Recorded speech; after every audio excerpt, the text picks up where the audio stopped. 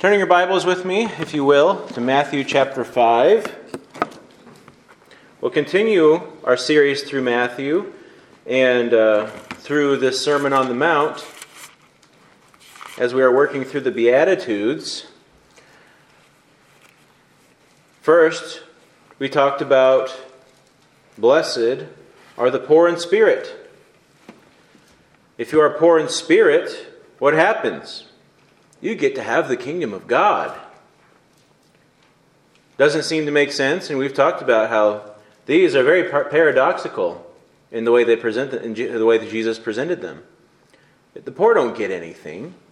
The poor don't inherit a kingdom. But here he says the poor in spirit are the people who get the kingdom of God. Those who recognize that they have nothing to offer, that they are completely dependent on the charity of somebody else in order to survive. Those are the people that God welcomes into his kingdom. And it is likely that that's what Jesus meant when he said, no, welcome those children. Because the kingdom of heaven is reserved for those. Those who don't own anything of their own. They're completely dependent on their parents. We must recognize that we are completely dependent on God if we're going to enter into his kingdom. Then we talked about that those who mourn are blessed, and they will be comforted. We mourn because we are deeply stained by our sin, by our depravity. But yet, for the person who actually recognizes that, there is comfort for that person. Those who say, no, it's not a big deal. I know everybody's a sinner, but everybody's a sinner. I don't have to feel guilty about it. People who are too puffed up, those are not people who receive the comfort from the Lord. And we saw that true mourning from a poor spirit that recognizes sin leads a person to be able to receive the seed of meekness. Meekness, which is a trait that Christ himself spread around everywhere he went. Even in his anger, he was angry meekly, because his anger wasn't about himself. It was about the good of others, the good of God's glory. And today, we're here getting to Matthew chapter 5, verse 6, where it says, "Blessed are those who hunger and thirst for righteousness, for they shall be filled." We just recently had a butterfly farm in our house. Not a farm, just like a little homeschool project where we wrote to this company, ordered it looked like a little hamper with a zipper on top, and came with 5 caterpillars in this little tin. And those caterpillars, over time, they eat for a week or two, or I don't remember how long it was. I hope Tucker learned more than I did. But eventually, they make a cocoon. And after 7 days or something like that, that cocoon opens up, and a little butterfly drops out, completely different than what it used to be. Have you ever observed something like that? Have you ever done something like that in your own home? If you'd never heard of a butterfly, if you'd never seen a butterfly before, never learned about butterflies before, you'd just think that that's how it was born. You wouldn't have any concept that it used to be an ugly little caterpillar. I mean, we had a caterpillar climbing up our tree the other day, and me and the kids were observing it, and it was the ugliest little thing. Yellow, hairy, spiky caterpillar. So ugly. And we wouldn't have any idea that a beautiful, majestic, delicate butterfly could come from something like that. But did you also know that, for instance, the monarch butterfly, monarch caterpillars, I don't know what exactly that's called, a monarch caterpillar, they only eat from a certain type of plant as a caterpillar. They only eat one thing. They eat milkweed. That's why monarch butterflies, if they're going to go lay some eggs, they go lay their eggs on a milkweed, because when it hatches, they're going to grow up to get these caterpillars, and they're going to eat that milkweed. And then they're going to form their cocoons. And over a specified amount of time, they're going to turn into a butterfly. And did you know that when they turn into a butterfly, they don't eat milkweed anymore? They eat something completely different. They eat nectar from different flowers, one particular, but I can't pronounce it, so I'm not going to try. But their hunger, their appetite, completely changes. We all know about the form that changes, but we don't really recognize that when a butterfly is transformed from a caterpillar, its entire appetite changes. It doesn't want milkweed anymore. It wants the flower. It wants the sweet nectar. And we need to learn from the caterpillar, because some of us think that we are going about our business. We've made a confession of faith. We have professed faith in Jesus Christ. And then business as usual. Business as usual. Carry on as you were. Sure, we make some changes. Maybe we start going to church. That's fine. Maybe we quit drinking or smoking or something. I don't know. Some sort of that's not little. Some sort of thing, some major thing that we know we're not supposed to do because that's what they preach about at church. You're not supposed to do this or that. Okay, I'm willing to conform. But has your hunger changed? Has your appetite changed since you've been made new?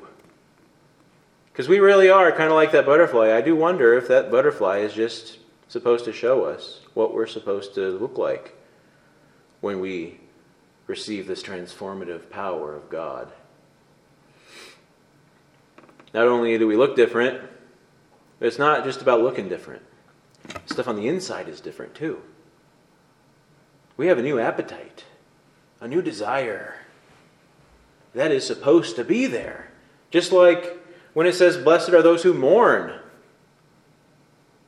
There has to be some mourning over sin. That's got to be there. But do we miss out on that? Simply because we don't want to, we want to push ourselves into some sort of confession that we're not really ready to make. But we're like, man, if I don't pray this prayer, I'm going to go to hell. I don't really want anything that God has to offer except His forgiveness. But I at least want His forgiveness. I don't care about my sin, really. I just know that if I pray this prayer, God's supposed to forgive me. That's what so-and-so told me. But there's never really any mourning for sin. We were never really humble before God and had poor spirit. To backtrack a little bit, these Beatitudes, they're not just beautiful attitudes, as I've read somebody say. They're not just good things to have as part of your life. These are necessary parts of the believer's life. These are not things that we do to be saved, but these are things that represent somebody who is ready to be saved. Because unless you're humble, how in the world are you supposed to receive a gift from God that you don't really think you need? So-and-so said, I need to pray a prayer, so I'll pray the prayer, but deep down inside you don't really feel like you need it because you're not poor in spirit. Jesus said, rarely do you ever find a rich person going to the kingdom of heaven. Why? Because the rich people are notoriously self-sufficient. Those people, Jesus Himself said, you don't really find rich people in heaven because the rich people are not ready to receive. They're self-sufficient. It's harder, much harder for the rich person who has everything going their way to be poor in spirit. So rarely do you find rich people really receiving the kingdom, receiving the righteousness of God. And it's not just wealth, it's also what do you think makes you favorable to God? A poor man who is truly poor in spirit is he's not poor in terms of wealth, but he's poor in terms of, I don't have anything to offer God. And if you can't come like that, well, that's core of receiving the gospel. But we bypass that and we just want to get people saved. So you pray this prayer and come and get baptized and you'll be good. Start coming to church. But there's no humility, there's no mourning, there's meekness, no way. My way or the highway. Well, I'm not going to rehash everything that we've been talking about. But here we get to the blessed are those who hunger and thirst for righteousness because they're going to be filled. Now, most of the reading that I did about this concept, this hunger and thirst for righteousness, it has to do with good works. You want to do the right stuff, and that's part of it, because these are similar to the Ten Commandments. Okay, let's take the commandment that says, "You shall have no other god before me." But then there are other laws that talk about, well, what do you do if there is an idolater? How do you know you're an idolater? Thou shalt not commit adultery. But what are the rules for engaging with adulterers? What are the laws surrounding marital intimacy? There's laws about that. Thou shalt not covet. But then the law hashes out different pictures of covetousness and puts forth laws of things that you're not supposed to do. So that to a degree, they're specific, but to another degree, they're categorical. Because the Ten Commandments are actually pretty broad when you think about it. Covetousness, there's so many different ways you could covet. Adultery, there's so many different ways you can commit adultery. Idolatry, there's so many ways that you can be an idolater. Honor your father and mother, well, there are so many different ways that you can do that or not do that. So you hash it out. So in a similar way, these Beatitudes are categorical in the sense that this isn't just one thing. This is an idea, a concept from which flows a lot of other things. And he actually introduces his this sermon with these Beatitudes because throughout the rest of the Sermon on the Mount, he's going to be hashing out a lot of this. But here we say, "Blessed are those who hunger and thirst for righteousness, for they shall be filled." You cannot, while still be scripturally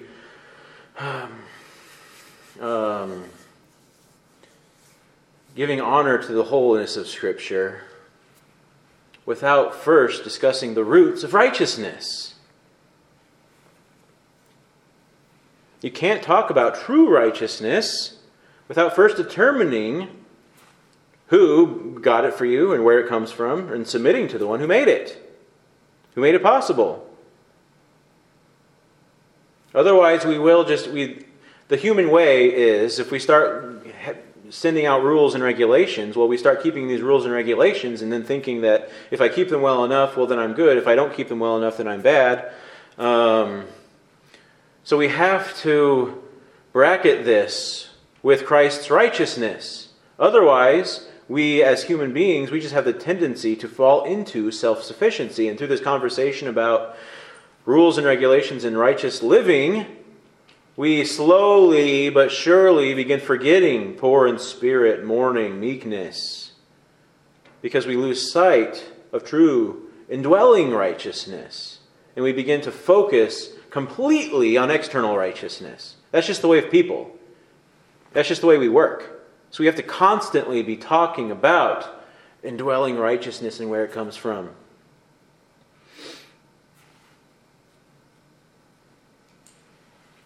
Certainly, we all have the ability, you don't have to be a Christian to develop good habits and to keep away from bad habits. It's not like everybody who's not a Christian is just this drunk person running around cheating on his wife all the time and addicted to all sorts of drugs. Sometimes we act like that. All those other people are so wretched and miserable and horrible. No, that's not the way it is. Everybody has the ability to have good habits and disciplines. We all have the ability to donate our money and time to good causes. And a lot of people do it. In fact, I've seen a study that shows that Christians and non-Christians, they are relatively equal in how much money they donate to their different churches or charitable causes. Relatively similar. We even have the ability to begin corporations and different missions with the intention of doing good in the world. There are things called, like Feed My Starving Children or Doctors Without Borders. You don't have to be a Christian to be part of those. But those things are started from people who have a sense of right and wrong, a sense of compassion for people who need help. You don't have to be a Christian to have an understanding of justice and fairness. In fact, different governmental systems have been established in the name of justice and fairness. Capitalism to socialism, they're all ideally an attempt to try to make things fair and just. Things such as NATO, trying to organize multiple different nations under the cause of justice. See, the world has a desire to see justice happen. The whole world. The whole world has a desire to see good and not evil. It's not like there aren't even on television, even the most corrupt of shows that you can watch, at the end of the day, the good guy still wins. Because people want to see the good guy win. Everybody has some type of a longing to see good happen, to see justice, to see righteousness. That's why there are so many crime shows out there.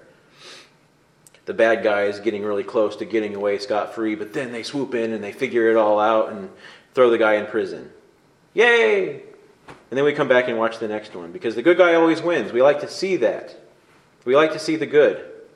Everybody likes that. Almost everybody. You don't have to be a Christian just to want what's right. We all have a sense of what's right and what's wrong in a sense. We share different commonalities in that regard. But does that mean that we all shall be filled? Blessed are those who hunger and thirst for righteousness, for they shall be filled. Does that mean that we all shall be filled in the way that Christ is talking about, just because we all have this desire to see good and not evil? No, that's not the case. Because we have to start with indwelling righteousness. And then you move on to external righteousness. And when indwelling righteousness, let's talk about that a little bit.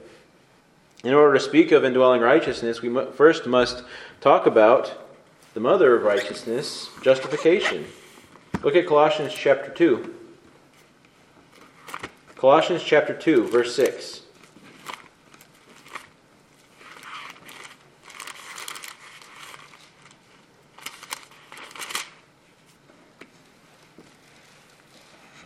Colossians chapter 2, verse 6. We introduce this passage with a very straightforward verse that some of us have heard before. He says, "As you have therefore received Christ Jesus the Lord, so walk in Him." Okay, so we're establishing an order of events. Okay, you've received Christ Jesus the Lord. Now, go walk in Him. But first, the receptiveness needs to be there. And that's kind of what these first several Beatitudes are really all about. Who can receive the righteousness of Christ?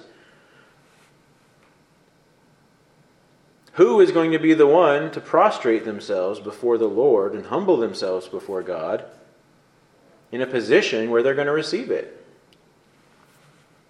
Because we're not all in a state of mind or heart that we're ready to receive the gospel. Not just because we reject it conceptually,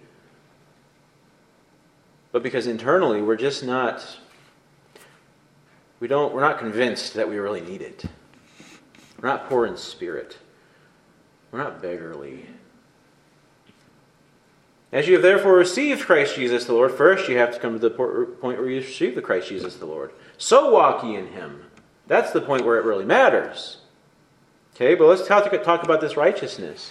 Verse 7, rooted and built up in Him and established in the faith, as you have been taught, abounding in it, with thanksgiving. So you're rooted, built up, established. You are secure in faith. Faith. And then you abound in it. Abound in faith. In thanksgiving. And then he goes on to say, beware, lest anyone cheat you through philosophy and empty deceit, according to the tradition of men, according to the basic principles of the world, and not according to Christ. He builds this idea. I'm not going to sit on this right now. We could, but let's let Paul build this idea for us instead. For in Him, talking about Jesus, dwells all the fullness of the Godhead bodily, and you are complete in Him, who is the head of all principality and power. It says you are complete in Him. When you are in Christ, by faith, there is nothing lacking. You are full. There is nothing lacking. You may feel like there's a lot lacking. And we may talk about each other like you have a lot lacking. But it says you're complete in Him. What's complete? We've got to expand this concept.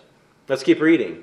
In Him you were also circumcised with a circumcision made without hands, by putting off the body of the sins of the flesh by the circumcision of Christ. Okay, so circumcision is one of those shadowy concepts of the Old Testament where if you wanted to be part of the body of God, part of the chosen people of God, as a male anyway, you had to be circumcised. But that circumcision was prophetic. Prophetic of Christ who would come. All these symbols in the Old Testament, a lot of this stuff when you're reading through Genesis, Exodus, Leviticus, Numbers, Deuteronomy, and you're reading all these rules and regulations, and you're like, why in the world is that even there? Like, why did they have to be circumcised? That doesn't make any sense. That's kind of a strange way of saying you're part of God's people. Have you ever thought that before? Like, why in the world did it even set that up?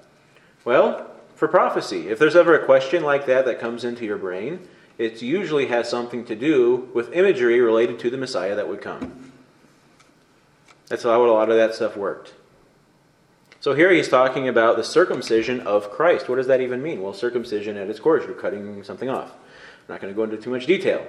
Jesus was cut off from the land of the living.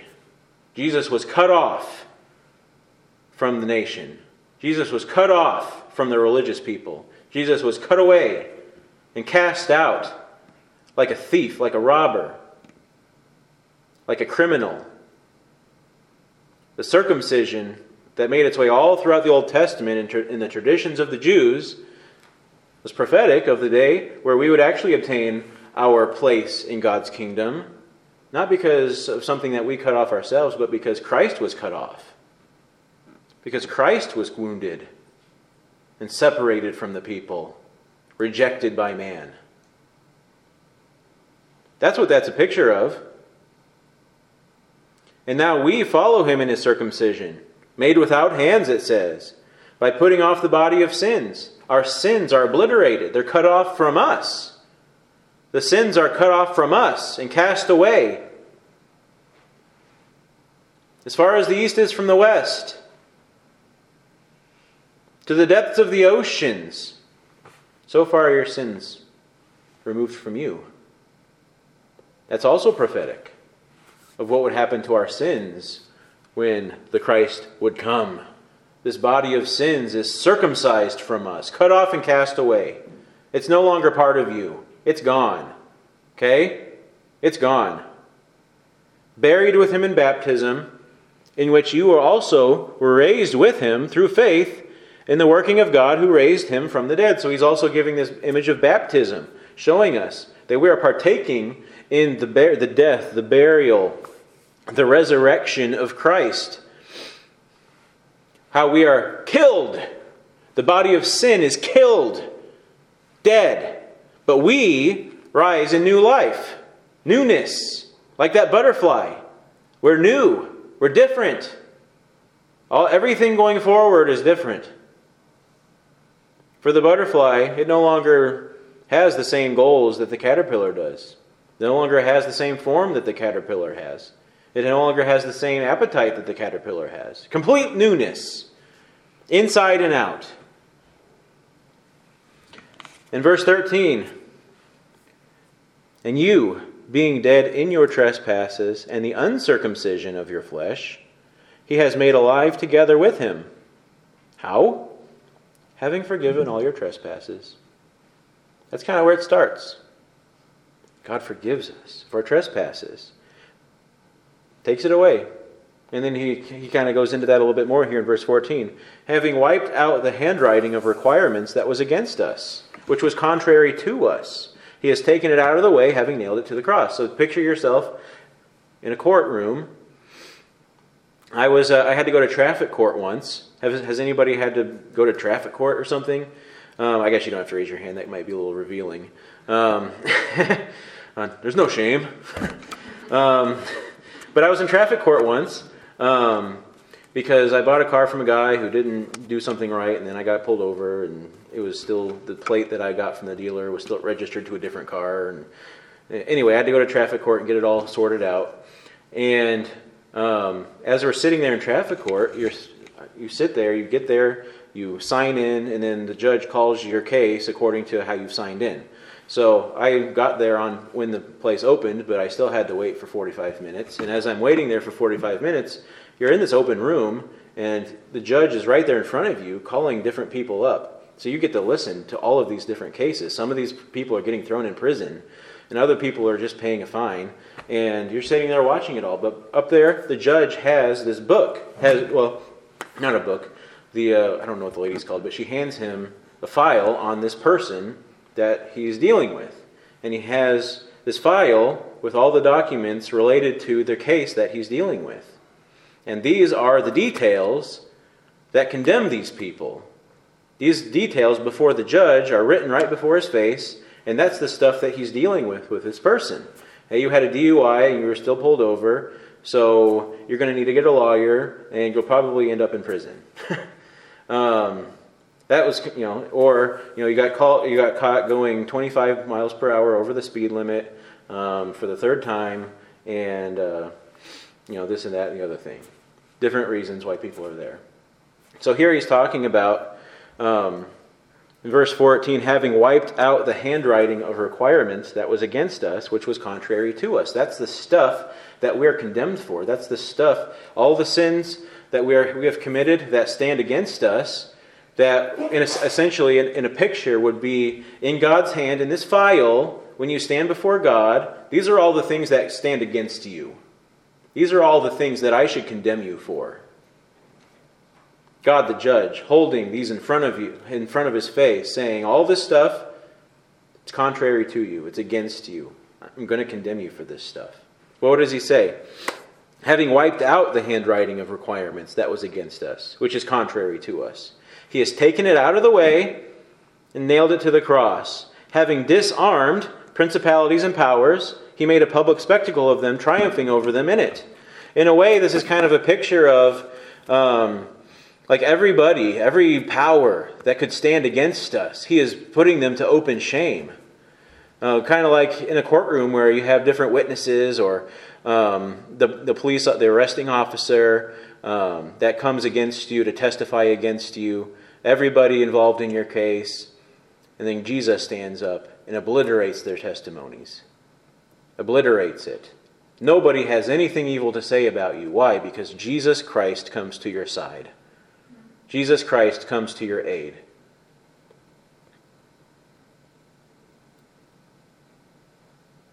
And then he goes on to say, so let no one judge you in food or drink, or regarding to festival or new moon or Sabbaths. Starting with this concept, before God, there's nothing that you need judged for. How could that be?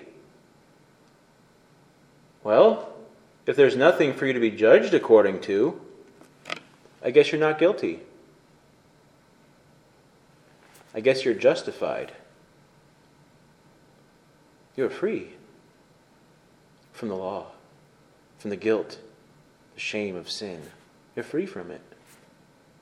That is the basis for your righteousness. Why? Because Jesus Christ was circumcised. He was cast away. He was crucified, cut off, cut down, broken for you. That's the basis of your righteousness. Therefore, in like manner, all of our sins are cut off from us, obliterated, destroyed. And if there is no sin, all that remains is righteousness. All that remains is justification. There is nothing that God judges you for any longer.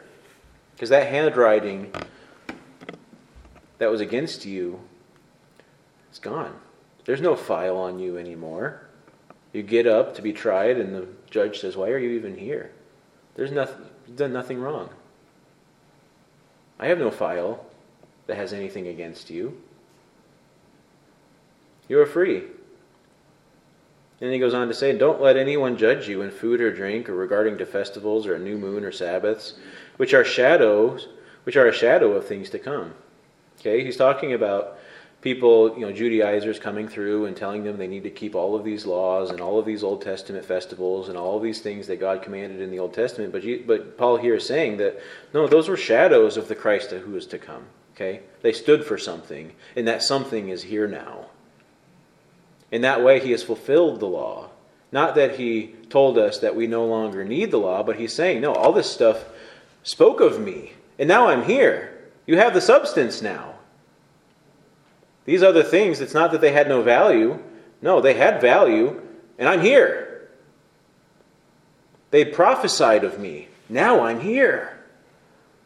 So now those new moons and festivals and Sabbaths and all those different things that they had to keep, those things are fulfilled because I'm here.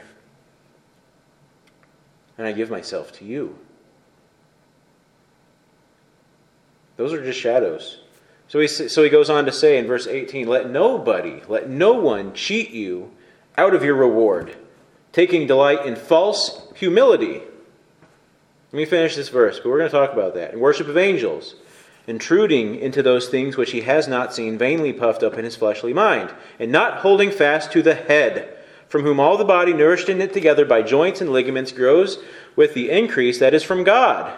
So he says, don't let anybody cheat you from your reward. Don't let anybody deceive you into thinking that you have to do all of these things in order to be acceptable to God. Don't let anybody convince you of this. Because they're delighting in what kind of humility? False humility. You have to be like this if you're going to be acceptable. You have to believe just like this, in this way. You have to look like this. Your life has to look like this. And isn't that sometimes the way we present the gospel? Well, if you get saved, you're going to have to stop drinking. You're going to have to quit smoking. You've got to get rid of that chew. You've got to start coming to church. You've got to do all of these things. And we're proclaiming the gospel of, well, you got to pretty up your life. That's a false gospel. And that's cheating people out of an inheritance. Because then the people start believing, oh, there are ways that I can pretty myself for God. There are ways that I can receive His favor because I will look more attractive. And then you obliterate the potential to be poor in spirit. Let nobody cheat you out of your reward, taking delight in false humility. Oh, well, it's just, this is just the way you humble yourself. Oh, I'm so pious. I have just given up so much. I've sacrificed so much in my life for God. False humility. You don't get favor because of what you've sacrificed. You get favor because of what Christ sacrificed. In fact, you had favor already, and that's why Christ was sacrificed for you. God already favored you. You were just still condemned in your sins. God favored Israel even before Christ was crucified. There was no way for their sins to be completely obliterated through the sacrifices of bulls and goats. But He was patient with them until the time Christ would come. So that those who follow God in faith, the faith of Abraham, their sins might be applied to the cross of Christ. Retrospectively, is that the right word? I don't know.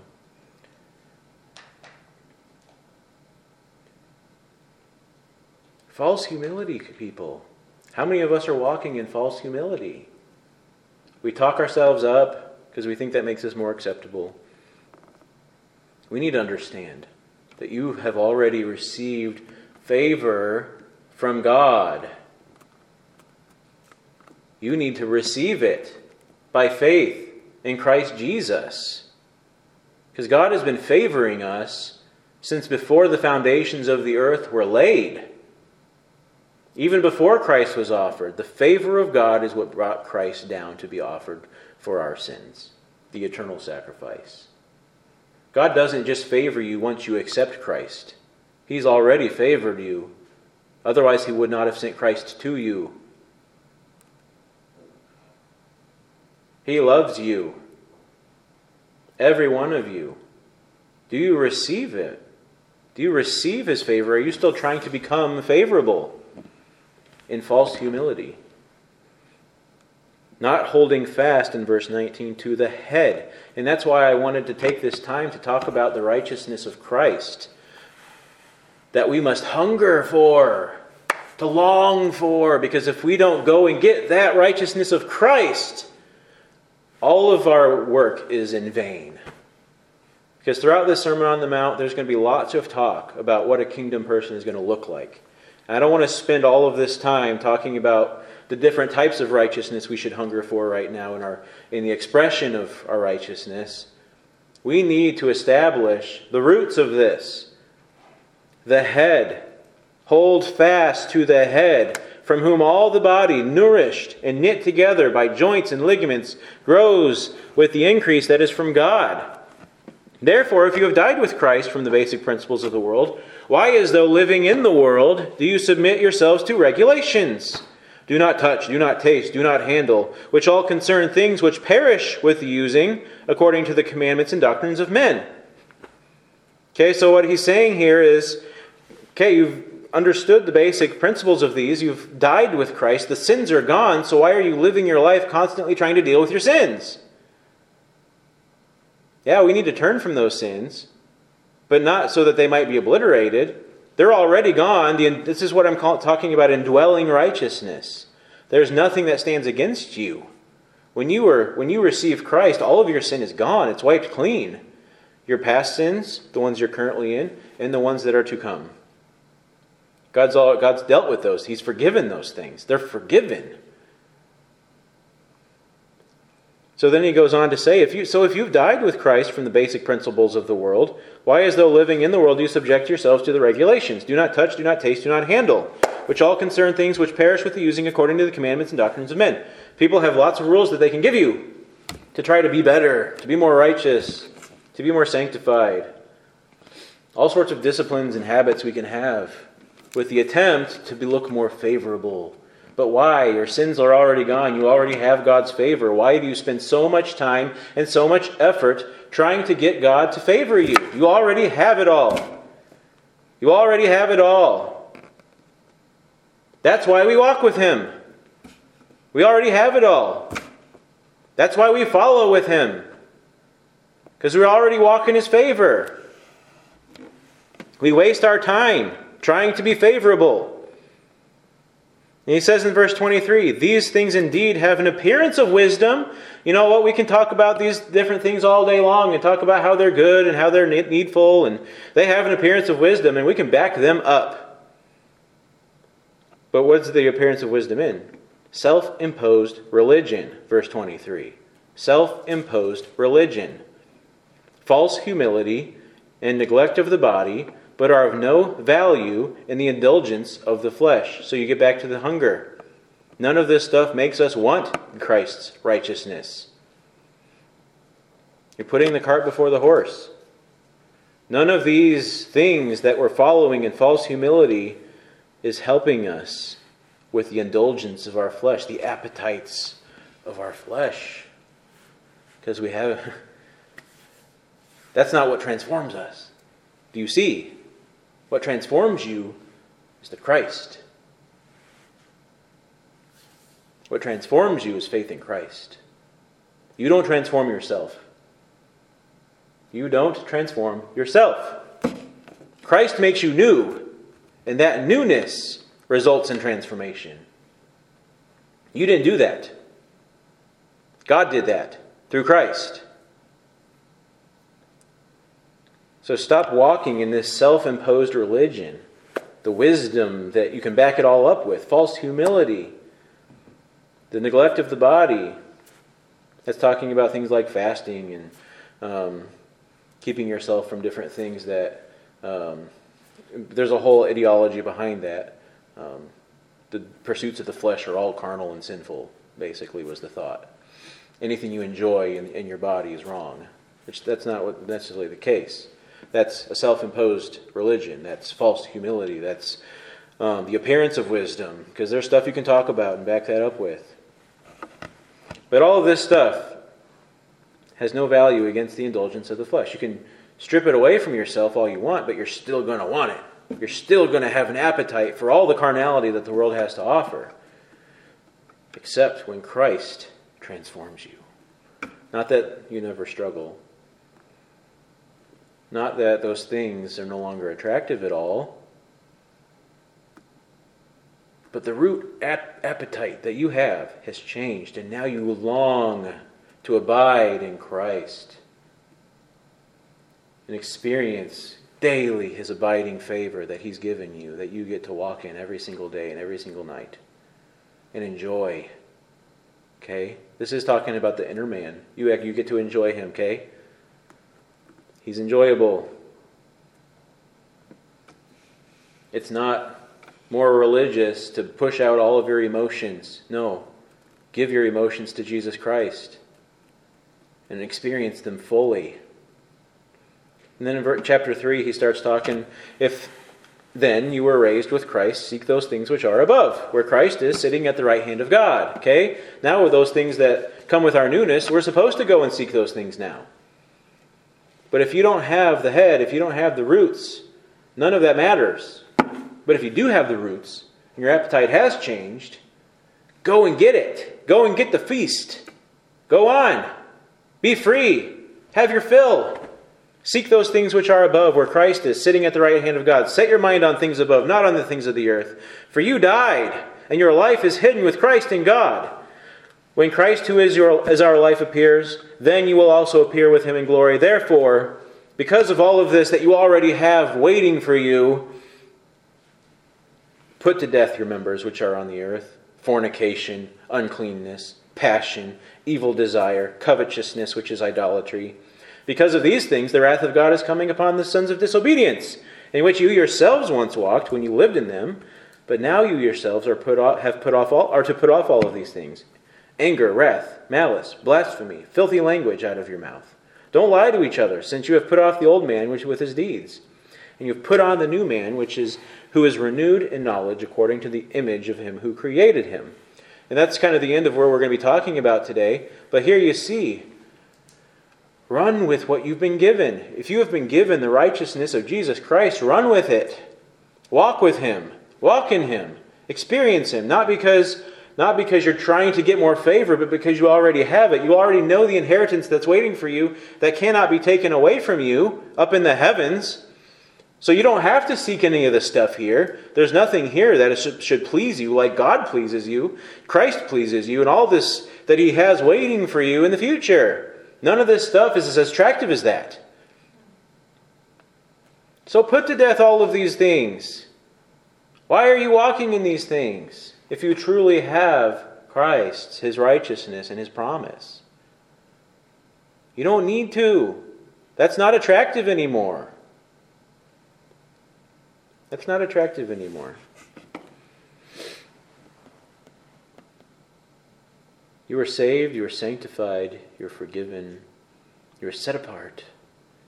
You are circumcised, you are cut off from the world, your sins were cut off from you. You are righteous in Christ. Stop trying to be righteous, you are righteous. But then walk in Christ's righteousness. Because that's a result of newness. A butterfly does not act like a caterpillar because he's made new. Doesn't even want that milkweed anymore. It's a new thing. That milkweed would actually hurt him. He doesn't need the stuff in the milkweed. His body isn't made for that milkweed anymore. It's completely transformed. That stuff now hurts him. It deprives him of true nourishment. You're new now.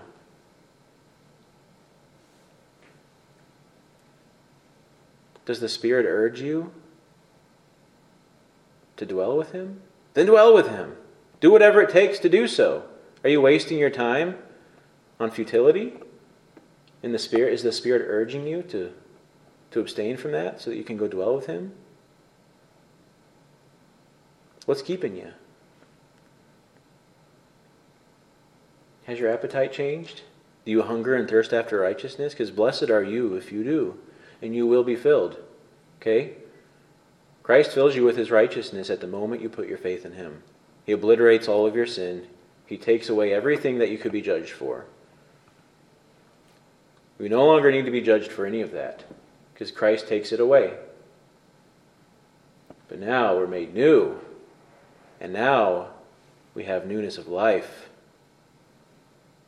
And now we walk differently, because we have been given a new appetite. We can hunger and thirst after righteousness and be free to do so. You don't need all of that old life stuff anymore. You can be free to be who you are in Christ. It'll all be fine. There are some sacrifices that must be made, but it'll be fine because you shall be filled. I'm not going to give you the rundown of how it's all going to work out because I don't know. But here's the promise. You will be filled, okay? You'll have everything you need. You will be satisfied in Christ. To close, Jeremiah chapter 2. You can turn there if you'd like, but I'm just going to read it when I get there. Jeremiah chapter 2, verses 12 through 13 says, "Be astonished, O heavens, at this. Be horribly afraid. Be very desolate, says the Lord. Why? For my people have committed two evils. They have forsaken me, the fountain of living waters, and hewn themselves cisterns, broken cisterns that can hold no water." Okay, for the child of God, for the chosen people of God, He is our fountain. He is the one that provides us with nourishment, satisfaction, and He is always there. Always. He doesn't run from you.